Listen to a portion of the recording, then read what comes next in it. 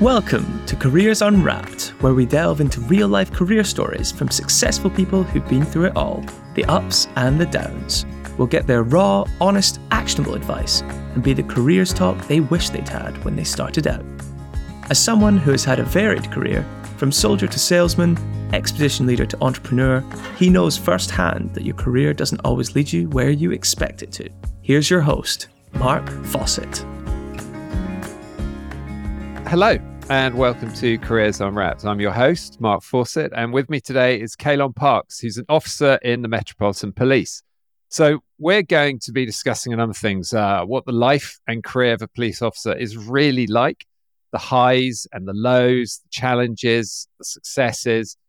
Kaelon joined the force through the initial police learning development program. He's worked as a response officer in Lambeth, as a dedicated ward officer in Southwark. And along with sharing his own personal journey, he's going to be talking hopefully about how the Met is tackling the issue of diversity in the force, and also offering some inspiration to those of you who are just figuring out your own career direction. So, Kaelon, welcome to the show. Thanks for having me. I think let's start out at the beginning. Why the police? What was the motivation and the start point that got you onto the journey of saying, I'm going to join the police? Well, I'll be entirely honest, because that's what we want. I never aspired to be a police officer. Like, when you hear certain families or certain careers, you hear, oh yeah, my uncle is a labourer and he got into construction. Oh, this person is close to you. But no, I had no one. I used to work as a nursery practitioner. I used to work in nurseries, believe it or not. Transferable skills, yes, but I used to see kids coming in with bruises, with cuts, and I used to think, okay. But then when their behaviours started to change, that's when I thought there's a point of intervention. Obviously, there's social services, but they're inundated with their own work. So I just decided to work with youth as a police officer. And I'm a kinetic learner, so I thought, let's try this. What was the reaction if that was almost a surprise to you? What was the reaction of your friends, your family, when you said, I'm going in the police? It wasn't a discussed thing initially. I've just randomly told them, by the way, I'm a Fed now. But when I went through the training, a lot of them were skeptical. They're like, why did you go to the dark side, X, Y, Z? But they had their own personal transgressions with police or their own beliefs, which is fine. I'm not here to invalidate. I didn't really have a bad view. So I thought, I'm going in there with my eyes open. The black community, I'm Jamaican. They must have thought Darth Vader or something.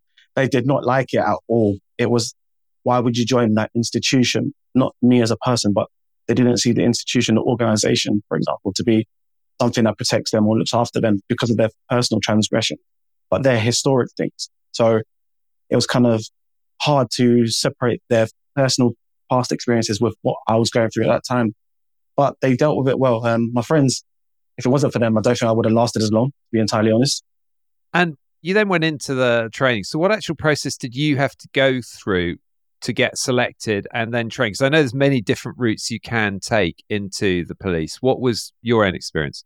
So for me, 7-8 years ago, I was working on my break, disgruntled with everything. When you job search at your current job, that is a sign it's time to leave, by the way. So I randomly on my break was like, police officer, all right. So I applied online. They said, oh, thank you for your application. You'll hear from us very soon. Within 2 days, they said, oh, do this Apollo's behavioral test, which is a test of your personality in a sense, your priorities. So I've never done that before, never studied for it. Don't know what they're looking for. It was asking me about whether I like to work by myself or with a team. Would I stay late? Is emotional intelligence important to me? Is helping others important to me? Like slightly agree, strongly agree, stuff like that. And then I did it, not knowing if there was a right or wrong. I didn't know how I felt once I finished it, to be entirely honest. And then next week, about a week later, you've passed. I'm like, oh, okay.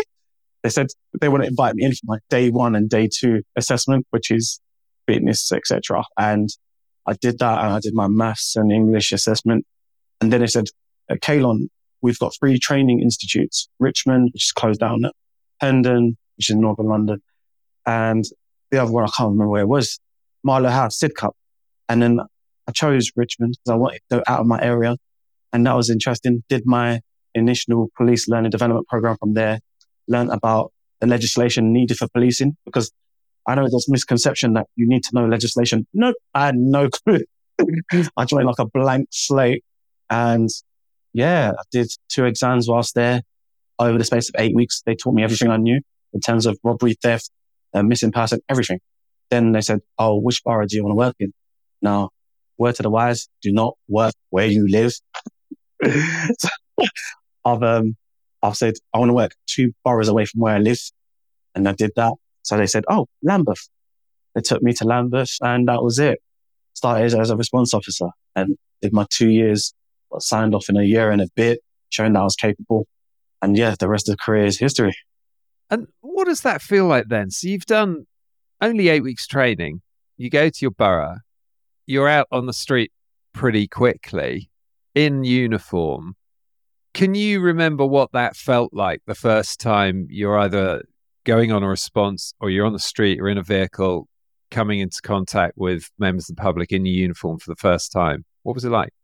So when you're in uniform, the public assume that you know everything. And I wasn't used to that. I wasn't used to people coming to me asking me questions or just being nice in a certain way. It made me suspicious. But being in uniform changed the way that people perceived me. So for example, there was a short time that I was in Kennington. I had to learn about certain things, Kennington Police Station.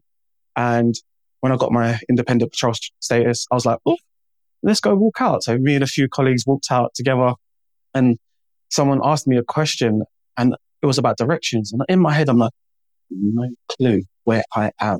I know I'm in Kennington, but I'm being entirely honest. And I've explained to them, by the way, I'm so new that my boots don't even have a crease. And they're looking at me going, "Oh, yeah, but you should know." I'm like, "I don't know. I'm not from this area." So it was devastating not to know some things. But at the same time, it's nice that people looked at you and asked you questions and you develop that knowledge. I could say I did feel uncomfortable at the start, though. Very uncomfortable, but you have to assume the role that you're doing. For example, being in the police car for the first time, I was like, why is everyone looking at us funny? Not in my head. That is the big highlighted vehicle. That's this police. I have a familiar experience from a different angle because many, many years ago I was in the army and people react to you as one way, but when you've got the uniform on and often a weapon in your hand as well, then you see something in their eyes that's very different when they're looking at you, whether you're in the UK or whether you're on operations. And you experience that in a different way, but it resonates very much. So you spent 2 years there, and I'm interested to try and get on skin of what you go through in the job. So in particular, any highlights that stick with you, perhaps because you were scared, and perhaps others because it was exciting, it was rewarding. What real life incidents can you bring to life for us? So another common misconception, police officers don't get scared. I don't know where this came from, but I was born a human, not a police officer. So I've been scared on numerous occasions. I won't sit here and lie, more than I can count, as you can imagine. But when a call handler who's listening to an emergency call is listening to the fear of that person, and you can hear the fear of the call handler giving the call out to officers, that was the first time that I truly see fear of the unknown. So you're on your way to an emergency, you're listening line by line what's going on. So therefore, your mind falls into what's happening, or it forms it. So I think going to my first actual emergency call, whatever miles per hour, my brain was not with me at that time. When you're outside and you've heard that there's kids inside and you can hear the pain inside, and then trying to get through a certain door. But the most scared I can say is forcing entry into an address because you don't know what's behind that door. So yeah, even though you're scared, you kind of get on with it. And that's what I think the definition of strength is in that case. It's been throwing myself towards unknown dangers. And even though I am scared, still dealing with it. And I guess the reliance in a situation like that with the team you're with, whether it's just one partner or whether it's a larger team, you've got to know that they've got your back. Yeah, I'm very honest. I say what I like, what I don't like, and they do the same. So for example, I was new, sudden death, so dealing with dead bodies is not something I'm experienced with. I threw myself at those calls, whereas I knew that a colleague had done too many. So you just vocalize that, and someone else will take that from you. So we all have our strengths. We all have our thresholds. And some people can deal with gore and blood more than others. Some people have got time for children like I do. So I'm sent towards missing kids and stuff like that. We've all got our strengths, but it's all about the ability to say, I don't know how to deal with this, or I can't deal with this, or I prefer not to deal with this. And in response team, there's about 40 of you. So someone's going to know how to deal with it or want to deal with it. And what about the more high five moments, the ones who are going, we nailed that. We've really delivered or achieved something today. What sort of examples might bring that to life? For me, there's quite a few, because I know this sounds weird, but you become numb to the things that you're doing. Like going to a call, oh yes, you did CPR, but to me, that's now my job. So I'm not looking at it for the value of what it actually is. The best moment I felt was bringing a baby back to life through CPR. It's a delicate, hard, emotional situation when you've got a parent standing there within arm's length who's trying to help you but are hindering you because of their care.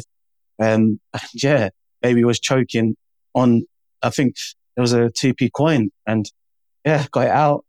Baby is changing colour from blue back to normal. I'm like, yes. I don't have kids, but I can imagine that is one of the best feelings ever. And also suicide prevention. People don't realise they deal with suicide. So me having talked someone out from a point of crisis to, do you know what? We'll see each other again. And when we see each other, I want you to make sure that you're doing this, this, and this. Make sure you join a sports club and stuff like that. Just giving them a small milestone, and then seeing that person's become successful, like 3 months later, and they recognize you. It's nice that you kept that life. So yeah. So in a response team, you go into work each day and you have no idea whether you're going to be going home that night with a big smile on your face or going home that night just needing a hug from someone. And so you've got to be able to really just take the unknown and the unexpected as it comes along. Yeah, I can say it's been an interesting one where not all the calls that you go to are as described. So, for example, I'm Jamaican. The Jamaican community, we like to play dominoes. However, we use wooden tables and we smash those dominoes and we're very loud and laughing because that's the way we are. But neighbor of someone within Lambeth called and said, oh, my neighbor's being beaten up. So I'm like, by who? And it's explained in such a way that you would have thought that it's Resident Evil. I've gotten to the address and I go, smell food. Yeah, good food, good food. Knocked on the door and it's a larger Rastafarian guy. He's like, hey, brother. And then I hugged him and he's like invited me in. I'm like, he's definitely not done what's happened. And they're playing dominoes and they're cooking Sunday dinner and they're laughing and slamming dominoes. I'm just joking, but it sounds through the wall like something's going wrong. My ability to go, all right, we're going to sit here and eat. And how is everyone, by the way? And just developing their understanding of policing. And they thought that they were in trouble initially, but said, you have nothing to hide. Amazing. But then obviously to go to next door neighbor and go, you should try speaking to your neighbors more often. So varied. So you'll have worked with obviously lots of different officers, lots of different colleagues, all types, all attitudes. What are the qualities that you've identified over time now that you think make a really good police officer? I can say people think policing is all about arresting and chasing people when it's not. There's engagement, enforcement. There's so many things about it. But police usually intervene at the worst moment or crisis point of someone's life. And what I can say is common sense, just the ability to go, wait a minute, that changes everything. It changes the trajectory of what you're about to do. You can come in very heavy-handed, but once you've applied a little bit of common sense, which is not common, weirdly enough, people then go, oh, this officer's honest and genuine. He might not know, or he's dealing with it as he sees it because they're humans. Emotional intelligence is highly, highly important because it can prevent someone from having a mental health crisis or breakdown or just an emotional breakdown. Just being able to enter the room, they see the uniform, might be a bit scared, but going, by the way, I'm here. What do you need? Just being able to assess the situation. Patience. If you ask one person how their day was, they might talk for 5 minutes. Doesn't mean it's not important. A lot of times that we attend calls is due to a lonely person or someone that's elderly. So not rushing people and having that patience to make them feel validated. And also the ability to communicate effectively. As police officers, use of force, That can include a baton, that can include a handcuff, spraying someone, but also verbal commands. If you can communicate effectively, I'm pretty sure 9 out of 10 situations won't need you to touch anyone. Many of my arrests, I don't even use handcuffs, because all you have to do is talk to people, go, listen, this is what's going to happen. I know it's an allegation, but doesn't mean that allegation is true, and like just humanizing the situation. So I just prefer to talk situations down. And with those sort of characteristics, are there people who've helped you on your career journey so far, mentors, senior officers, colleagues who've particularly had a positive influence on you? Yeah, there's the thing about it in policing, you are kind of not forced, but you're exposed to which skills you have and which you don't have, and which ones you need to tailor. So I'm grateful for being around a variety of officers and having worked in different roles in the Met. I have been exposed to different people and different mentors, and each have different strengths. So I have a number of mentors, but they all specialize in different things. Whereas street duties, when you first start, your mentor is a well-rounded officer who's there and great at teaching, but they might not be good at intelligence reports or certain things. And then you find someone that's within that realm. But yeah, I can say my chief superintendent at the moment, amazing guy. People look at rank and go, you can't talk to him. And he comes to me and he's so genuine that I know that I can speak to him about anything, whether it be personal or not. And that, in a sense, has made me understand to be, when I'm a leader, to ensure that people around me are okay. And that it helps to make that healthy environment for conversation. So my chief superintendent, he probably watch this and go, thank you. Name check. Thank you very much. So you mentioned at the beginning that when you first thought, hang on, this is the direction I want to go in, that some members of your family, your friends, the Jamaican community, and although you say it with a smile on your face, they obviously seriously questioned what you were doing. But the Met has also, in recent years, had some pretty mixed press, and especially accusations of racism within the Met, accusations of prejudice in many forms, accusations of misogyny. How do you, as somebody inside that, feel when you hear those comments in the media or from those who are observing the work of the police? So for me, I worked in Brixton for a couple of years, and every single area in London, every postcode has a different policing history. May it be positive, may it be negative. When I joined, I can say I was not equipped and I wasn't well versed in the history of Brixton and how the Met treated the Jamaican community, the Windrush generation, all sorts of things, which is somewhat still ongoing, the relation tensions. When I joined and black people in the public were racially abusive to me, absolutely hated my existence, it took me about 5 months till one of them said, do you know the history of the area that you're working in, the organization that you're working for? And I said, nope. He said, go read this and watch this. So I did that. Ever since that, the ability to resonate with people, it's been untold. For example, being at a crime scene and they come and they insult, you know that's not personal. I've learned that it's not personal, but I'm not going to invalidate them and say, no, that wasn't me. It wasn't me. Things that happened before I was born, which is what it is, as horrible as it is, but I can't deal with that. But what I do is I tell them what I would do and just be genuine, because the thing about it is they have a lot of frustration, and I'm probably the closest thing to a police officer and a son at the same time that they've come across. So I let them vent. And also you spoke about for example, media. I mean, it'd be interesting because media for me, it's like dragon fruit. I don't know what dragon fruit tastes like, so I would never go around talking about it. If the media has never been a police officer, I doubt they should go around talking about it unless they are a subject matter expert. Now I can feel like I can give advice about what police is truly like. Prejudice within the policing, you said about it earlier, it comes in many, many forms. Overt bias, stereotyping, racial profiling, and microaggressions. Previously playing football, people are footballers. They weren't their ethnicities. And I could say because I wasn't previously paying attention to different races, it wasn't a thing that I would ever do. Policing was the first time I was actually trained in unconscious bias. That's the honest truth. I started on a force which was predominantly white. Not an issue. The officers on my team were very well versed in how to speak to the locals, but the locals didn't like them, it is what it is. However, there was a culture of instantly thinking that a black youth had done something wrong. I've had to address that. I realized there's a lack of empathy, which obviously fuels the public's opinion of us if we're going to a court and we're treating them badly. So it's all about the little things. Often when I challenge the white officer about their unconscious bias, they would say, yeah, but, and I'm like, it's not yeah, but, it's what I'm saying and what you're saying. It doesn't cancel one out. We just have to learn off each other. There's been times that obviously I'm quite vocal, so I get called troublemaker and stuff like that. But I'm like, if we're doing something right, then can't complain. But that's also something that a black place is called within organizations where you don't follow suit. So I've been very vocal about transgressions, microaggressions, everything. And people have been more aware of how they speak to members of public and how they approach situations, type of force they use. But yeah, it's very interesting having learned this from the age of 22.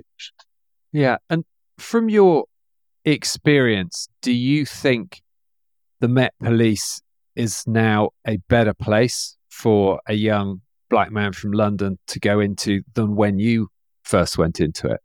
Yeah, I could say when I first got here, for example, Gravesend, where they train officers to use firearms and public order and other things, sea of white faces, but they're all men. Within the past 7 years, I'm walking into there now and I'm seeing diversity. People are feeling comfortable enough to say, I think I made a mistake.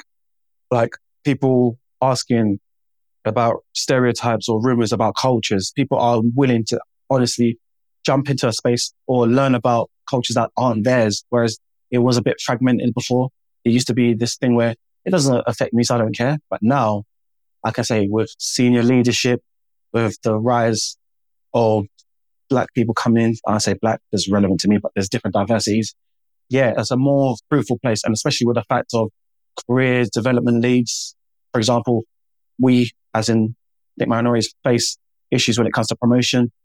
I used the career development lead who put me onto a training course and spoken to other colleagues, and I've done my exam and I've passed my sergeant's exam.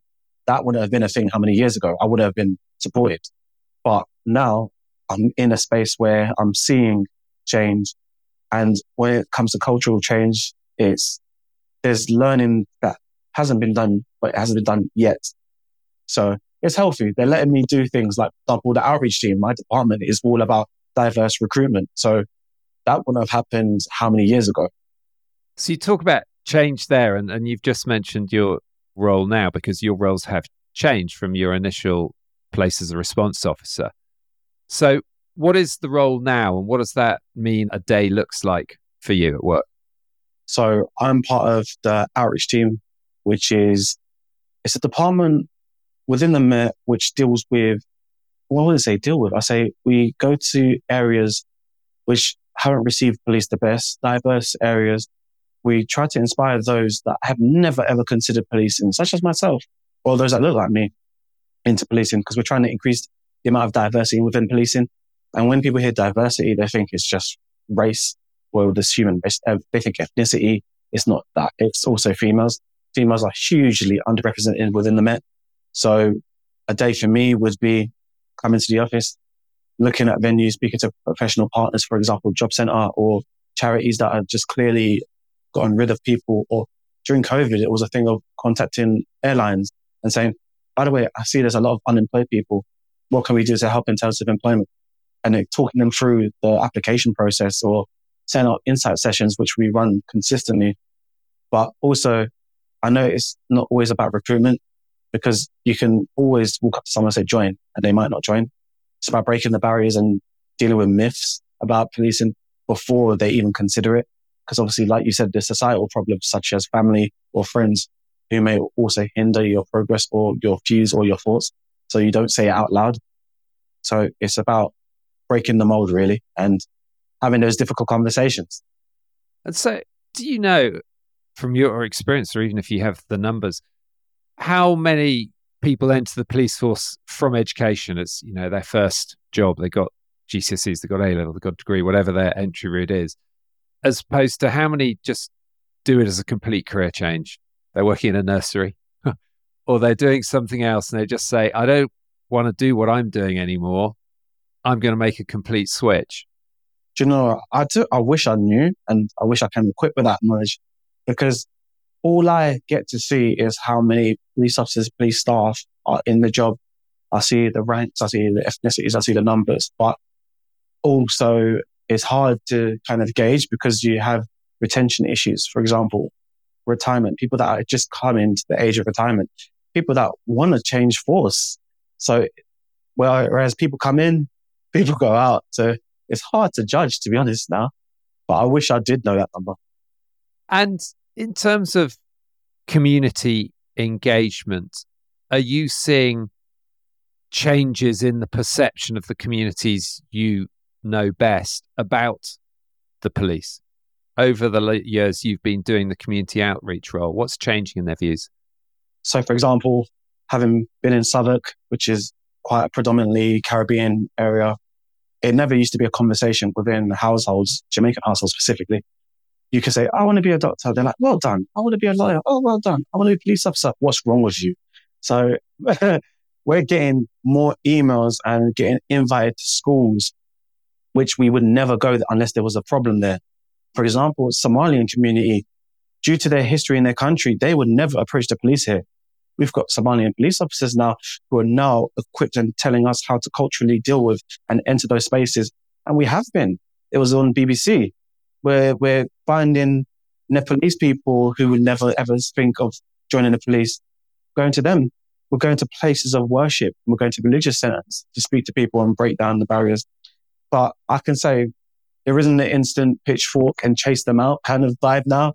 It's more like, so what are you doing here? And you stand there and talk. And they won't fully turn their bodies because they're a bit suspicious of you. After 5 minutes, they're like, got your arm around you. I did a photo shoot in Peckham, outside Peckham Pulse, for Black History Month, the first place that I worked as an outreach officer.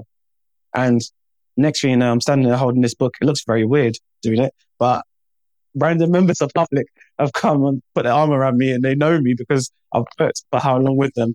And then their kids knew who I was and we had conversations. So immediately they're able to approach me rather than a few years ago, they would have been like, oh, police officer, run. So it's changing. And you're seeing that change and in a relatively short period of time, because how many years have you been in? 7 years now in the police? So that's a relatively short period of time to see that sort of change coming through. And if you could perhaps cast your mind back, we give you the time machine here and you go back to when you were 18, 19, what have you learned over those 7 years that you might want to pass on in terms of advice to your younger self? If you could go back and say, look, do more of this, do less of that. What have you learned? What I've learned is find out the type of learner you are. Because, for example, I'm a kinetic learner. I'm autistic. So I find it easier to do apprenticeships rather than go to uni. School is judging a fish's ability to climb. So, for example, me being in school, I was a problem child. However, it wasn't my way of learning. If you sent me to do something physical, I'm acing that. So it was necessary to learn what type of learner I was from a young age. And also know the source of your own opinion. A lot of people, for example, if I did just jump into policing after speaking to people, I would have had a bad view. But a lot of young people don't know the root of their own opinion. Their opinion is, oh yeah, where did you hear that? Oh yeah, my friend, or Instagram, or no, what's your opinion? So develop your own opinion. And I mean that about policing. That's the two bits of advice I could think off the top of my head. But also, I've learned to not fit in, but to know that I can do certain things. It's quite easy there's lots of times that I've gone, I can't do this. I don't know how to do this. I could never be a police officer. 7 years later, look, I've done it. Like, don't shoot yourself in the foot just because you can't see yourself doing it. Try it. You will succeed, honestly. And can you now watch a police drama on TV or a cop or crime movie without shouting at the screen about what they're getting wrong? Yep, of course. Do it all the time. My partner, she loves it. She loves crime stuff. And because I'm very transparent about the criminal justice system and stuff like that, she can make a well-informed decision and go, no, that's probably not going to hold up in court. What should he do? And stuff like that. So she's developing her legal knowledge, being a PT. But yeah, I watch a lot of crime stuff and I go, that would never happen.